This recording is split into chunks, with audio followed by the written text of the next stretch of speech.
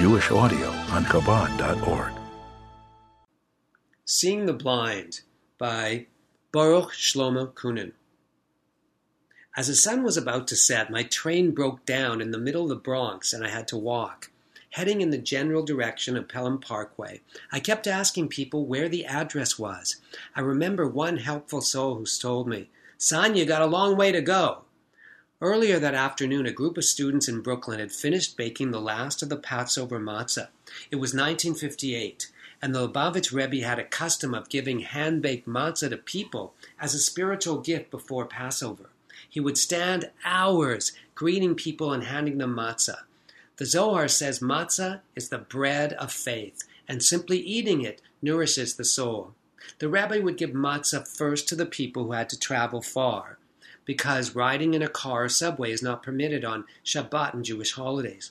I was 16 and I had to get home to 167th Jerome Avenue in the Bronx, which was pretty far away.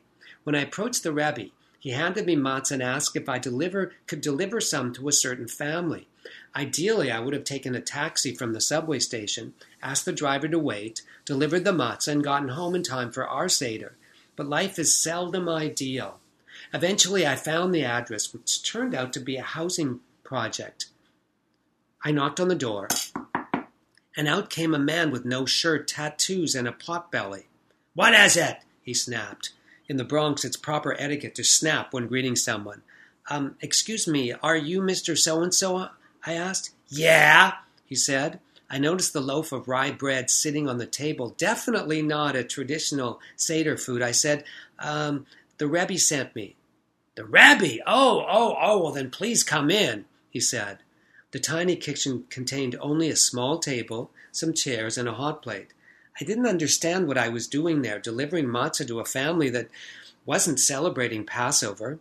Well, then I thought, perhaps that's exactly why I was there. I asked the man if he would like to have a Seder.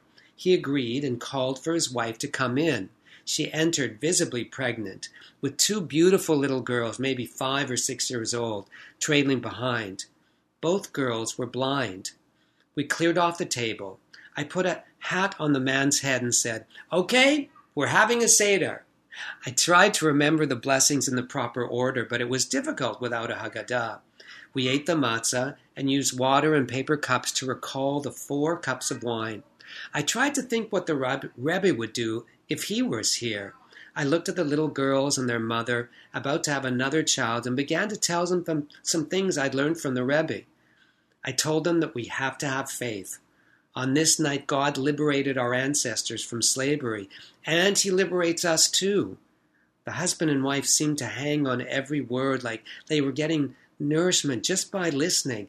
I told them that on Passover, we journey through our personal Egypt to freedom, and that God doesn't put on our shoulders more than we can carry. Once you know that and believe it, you're already liberated. And we sang songs with the children, and the time flew. Well, at 1 a.m., the woman puts the girls to bed, and it was time for me to leave. But I had to ask the man how he knew the Rebbe. It turned out he was a tanner and was acquainted with a rabbi who worked at another section of the meat plant. Several months ago, his wife had become pregnant. Since they had a disease that caused their children to be born blind, their doctor recommended an abortion. The man was very depressed and didn't know what to do, so he asked this rabbi, who suggested that he write a letter to the Lubavitch Rebbe. The Rebbe wrote back saying that they should have faith in God and have the child. As I was about to leave, the man said, "You know, my wife and I weren't sure about this. How are we supposed to have faith? How are we supposed to forget what is and have faith and hope? We didn't think it was possible. But you know what? Tonight, after hearing about faith and how God gives us the strength to overcome our personal Egypt, well, now we understand." Their son was born fully sighted. Over time, I lost track of this family, but years later, I learned that the daughters had married and each had several children, all sighted. To really describe the Rebbe's love for hundreds of thousands of Jews and non-Jews all over the world would be impossible.